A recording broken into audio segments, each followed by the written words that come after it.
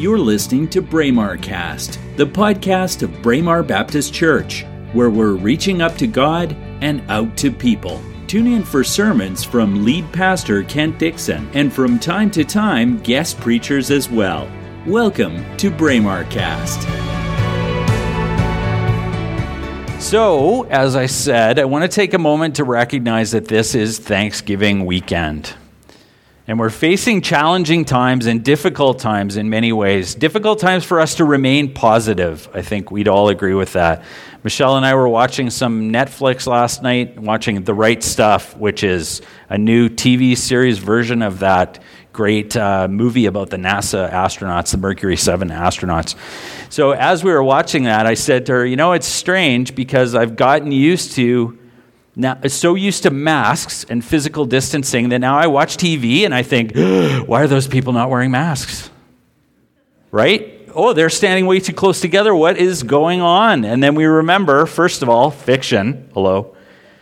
And second of all, that's not what normal is, right? So we've become used to this normal, but it's not the normal we want. It's not what we crave to have back again.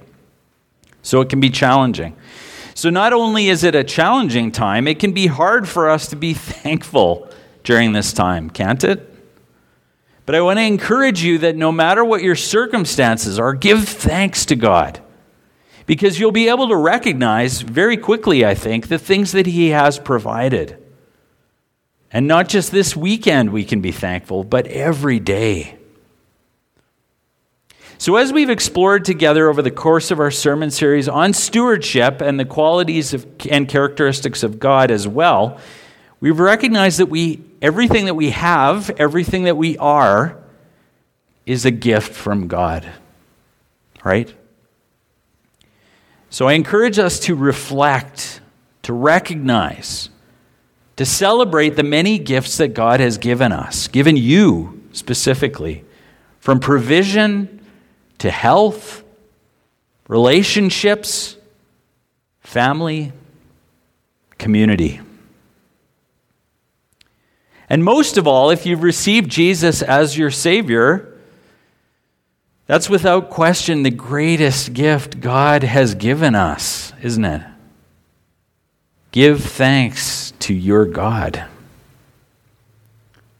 This week we're concluding our series called What is God Like? And a pastor friend of mine gave me a hard time this week. He said, wow, 5 sermons to cover all the stuff that you covered. He said, you must be greater than every theologian ever born. He said, there are volumes and volumes written on every single one of the topics you've covered. And I said, yeah, but how boring if I spent weeks and weeks and weeks and weeks. But I could.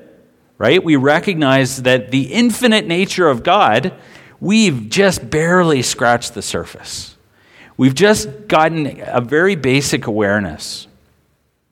And so far, over the course of this series, we've explored 8 of the 10 main attributes or qualities of God that we can see in Scripture. We've looked at a human understanding of those qualities, as well as what they mean in relation to the overall character of God. And as well, what they mean for us personally in our faith and in our lives. Last week, you may remember, we started looking at the omnis. Do you recall that? The properties, the attributes, the qualities of God that are wholly unique to Him. Do you remember what the Latin prefix omni means? Louder. Oh, thank you. All together. There we go.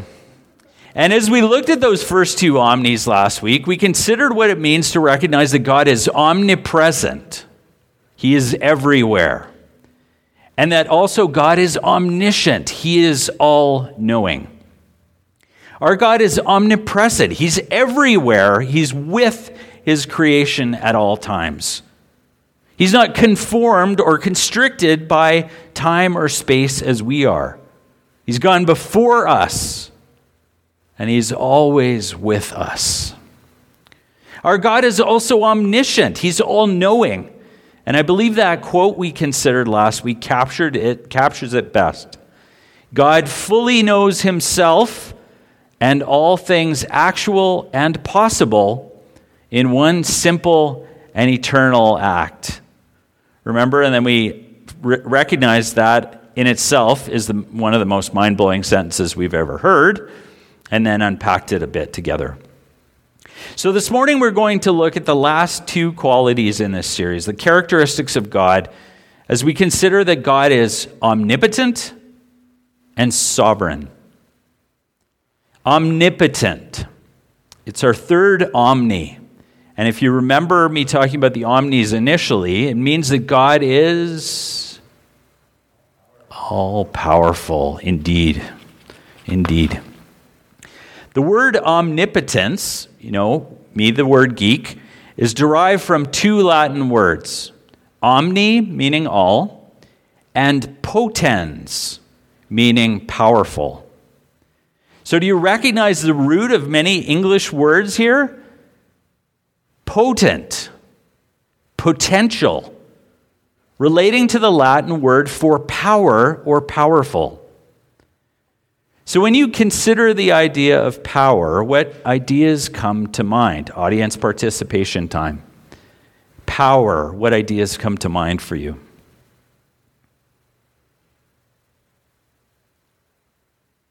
Silence is not one of the ideas I'm looking for. Reverence can come at another time. Status, good. You're jumping ahead. Strength. Energy. Capacity. Ability. Power. Do you remember that we recognized the fact that God is self-sufficient earlier in this series? So that relates directly to God's omnipotence because God does not need anything.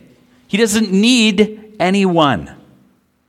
God doesn't rely on anyone or anything else beyond his own eternal and limitless power to do what he decides to do, to act according to his will. And can you begin to see, or hopefully you've seen throughout the series, that some of these characteristics really are interwoven together quite tightly. And God's power is mentioned over and over throughout the Bible, many, many times. Not just in description, as God being powerful, but in action. And not just in the acts of God himself, but also God's power at work through the life and ministry of Jesus, through the lives and ministry of the disciples, and many other acts of people, godly people throughout Scripture. Psalm 24, verse 8, asks the question, this will be familiar from our singing this morning, who is this King of glory? And answers back with, the Lord strong and mighty, the Lord mighty in battle. This passage refers to Jesus, the Son of God, and God himself in eternal unity as part of the Trinity. So just how powerful is our God? Seems like a basic question, right? And I don't want to be flippant in saying this, but just look around you. Everything has been created by him. Everyone sitting here in these pews this morning, created uniquely, specially, specifically by God, according to his purpose and for his pleasure. Do you feel special? Maybe you don't this morning, but I want you to feel deeply special. That seems pretty powerful, doesn't it? All of creation, all of us, 7 billion people around the world and counting. Psalm 33 verses 6 to 9 gives us a beautiful poetic account of Genesis and God's awesome power. By the word of the Lord were the heavens made, their starry host by the breath of his mouth. He gathers the waters of the sea into jars, and he puts the deep into storehouses. Let all the earth fear the Lord, and let all the people of the world revere him. For he spoke, and it came to be. He commanded, and it stood firm. The Bible says in Isaiah 44, verse 24, "This is what the Lord says, your Redeemer who formed you in the womb." Now this is God himself speaking here. "I am the Lord who has made all things, who alone stretched out the heavens, who spread out the earth by myself." For those of us who are parents or grandparents, those words are familiar probably. By myself. I want to do it by myself, right? Children say that all the time. Teenagers say it all the time. By myself. But the creator of the universe created all things by himself. 1 Corinthians 1 verse 16 frames God's lordship over all things so beautifully. "For by him all things were created, things in heaven and on earth, visible and invisible, whether thrones or powers or rulers or authorities. All things were created by him and for him." God not only created all things, but he created them for his pleasure. So what does that mean to us then, to recognize that God is all-powerful, that he has unlimited power? Well, as we read about God's promise to Abraham and Sarah that they'll have a baby in their old age, you could probably remember, if you know the story, Sarah laughs. Sarah's essentially saying, "You've got to be kidding. Don't be ridiculous." So if you're familiar with the story, do you remember God's response in Genesis 18:14? God calls Abraham aside. Come here for a second. God says directly to Abraham, asking why Sarah laughs, "Is anything too hard for the Lord?" Our God sure does love to mess with our misconceptions about conception, doesn't he? When the angel Gabriel appears to Mary to tell her she will give birth to a baby boy whose name will be Jesus, Mary thinks back, no, and she's pretty positive based on her understanding that that's just not possible. Gabriel responds to Mary in Luke 1:37, and he reminds her, "For nothing is impossible with God." As the disciples wrestle with the idea that a rich man can't buy his way into heaven, how could he not? And they're suggesting that then it must be impossible for anyone to be saved. We read in the Bible that in Matthew 19:26, Jesus looked at them and said, I imagine him saying, "Guys, get it through your heads." But that's not what Scripture says. Jesus looked at them and said, "With man, this is impossible. But with God, all things are possible." Think of the greatest challenges in your life. The obstacles that to you seem impossible to overcome. The relationships that seem hopelessly beyond repair.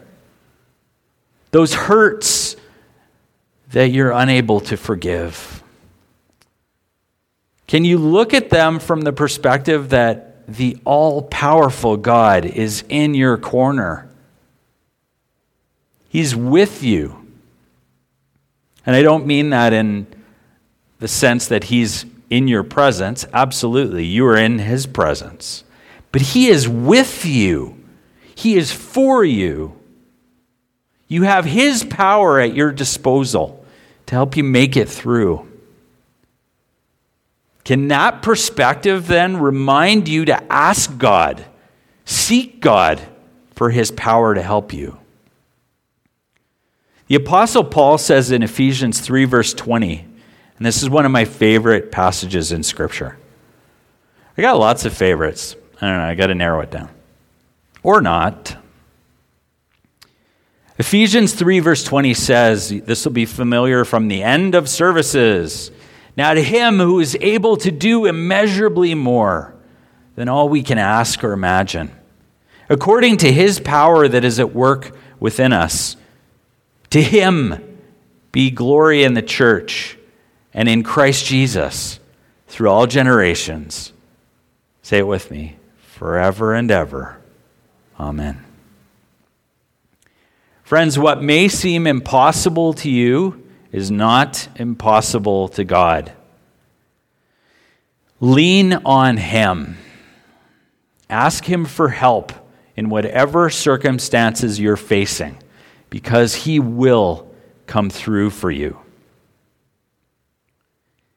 And so now we come to our final quality of God that we'll be considering in our series. Do you understand what the words sovereign or sovereignty mean? You can't answer, Jessica, because you jumped ahead before. Just kidding. I think at times people can use those words as another way of describing God's omnipotence, right? We say God is omnipotent and sovereign. They're paired to some extent. But there's more to it than that. There's a deeper, richer meaning here, and there's a distinction between those two qualities. Rulers of kingdoms or countries are often referred to as what?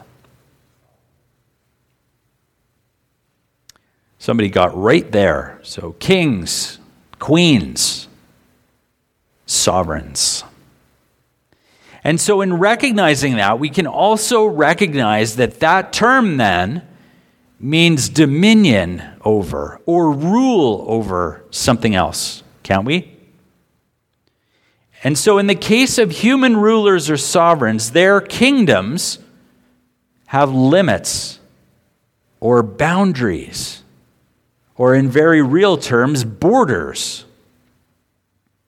but not God's kingdom. God rules over, God is sovereign over all earthly rulers and leaders, all countries and nations, the entire earth, the entire universe, all of creation, all of time, everything. God's sovereignty refers to God's rule over, his power over creation. So we can see then how God being omnipotent or all-powerful and sovereign, ruling over all things, can be confused at times, because they are definitely intimately connected. God is all-powerful. We can recognize that. But sovereignty means that he has the authority to rule over all things as the creator of creation. So what does God's unlimited power and his authority to extend that power as Lord of all creation, what do those things mean for us personally? Because at the end of the day, I can preach to you about what Scripture says, I can preach theological topics, but if you can't connect with it, I've missed the mark somehow. So it's important to recognize that God is not just sovereign over all things, over all creation, but he is sovereign over each of us as well. We owe him our allegiance as our ruler. We correctly talk about bowing down to worship God. We even sing in one worship song that we gladly bow our knee and worship him alone. As author Jen Wilkin correctly frames it, we owe God our allegiance, not because we sinned against him and we feel guilty, although repentance is part of it. Not because he saved us and we feel grateful, That's part of it too. We owe him our obedience because he made us. He holds authority over us because he is our author. It's the natural right that he holds as our creator. It's not optional. The God who rules over all things, the same God who created you. He's the same God who saw you and saw your days before you were ever born. God sees all things. He has power over all things. As the Apostle Paul reminds us in Romans 8:28. And we know that in all things God works for the good of those who love him, who have been called according to his purpose. The truth we see here is that God is at work. He is always at work, not just in random or selected events, but in all things. Nothing happens by chance. And I believe honestly that Christians may at times misinterpret the message here. This is not saying that everything that happens to us will always be good, or that God's purpose somehow is to just make us happy. I'm not happy, God. You're letting me down. See that flavor of prosperity gospel there? God's job is to make me happy. Nope. Read it again.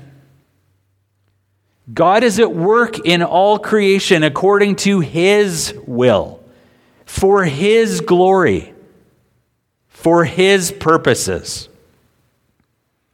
But without question, friends, God's purposes include us as part of creation. He longs for relationship with us. So we can, from this perspective, we can take comfort that while not everything that's going to happen to us is good or will feel good, I'm sure we've all got lists. I know I do. Stuff that happened that was really less than ideal. That felt like you were being boiled in your own skin, circumstances that you went through or are going through.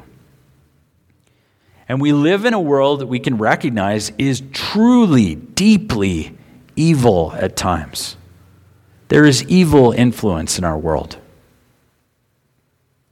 But we can take comfort that God will use everything, the good and the bad, according to his will, according to his purpose, and ultimately for our good.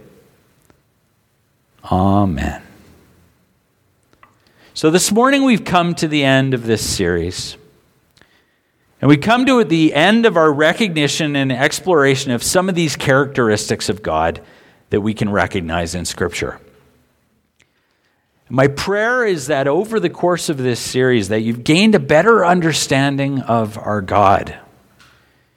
A better understanding of him being infinite and incomprehensible. Self-existent and self-sufficient, eternal and immutable, omnipresent and omniscient, and finally, omnipotent and sovereign. I thought about doing a bit of a recap this morning, but that would have taken a long time. So instead, I encourage you to go back through this series. Go back on the website or on our Facebook page, especially if you missed any of these messages, because they all connect together. And there's powerful truth in here and powerful recognition of who God is. And I want to encourage you as well to keep the truth of what we've studied together in your heart, close to your heart. Because the God that we've been talking about over these weeks is your God, your Father. He's with you. He's dependable and reliable. And he has a plan for you specifically. I've really enjoyed this journey together. And I've learned new things about God, and I've deepened my own understanding of some of the things that I thought I understood pretty well. And I hope you have too. Next week, we're starting a new series called In His Image, Reflecting God. Because through this series, we've recognized many ways that we simply cannot be God. These are not qualities that make us, that we can connect to, that we can even relate to in a very significant way. But in our next series, we're going to spin from here into exploring some of the ways that we can be like Him. We can reflect Him. There are qualities of God that He shares with us that are open to us. And that's not going to be weird, because we're going to talk about holiness and love and some of those qualities that we recognize as humans. But we're going to recognize where they come from and what that means in relation to God Himself. Let's pray. Father God, thank you again for the opportunity to come together this morning to study you in this way, to study your word in this way, to be together in this place in whatever way that looks in this time. Lord, thank you that you are faithful, you are trustworthy, and your qualities are truly awesome. And so I pray for a great Thanksgiving weekend this weekend, a great time of spending time in each other's company where that works, sharing good food and fellowship where that works. Just remind us to be thankful, Lord. Give us perspective and give us gratitude. We pray these things in your name. Amen.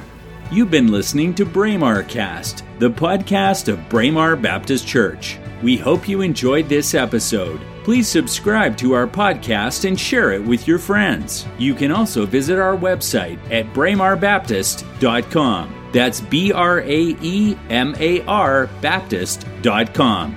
God bless you.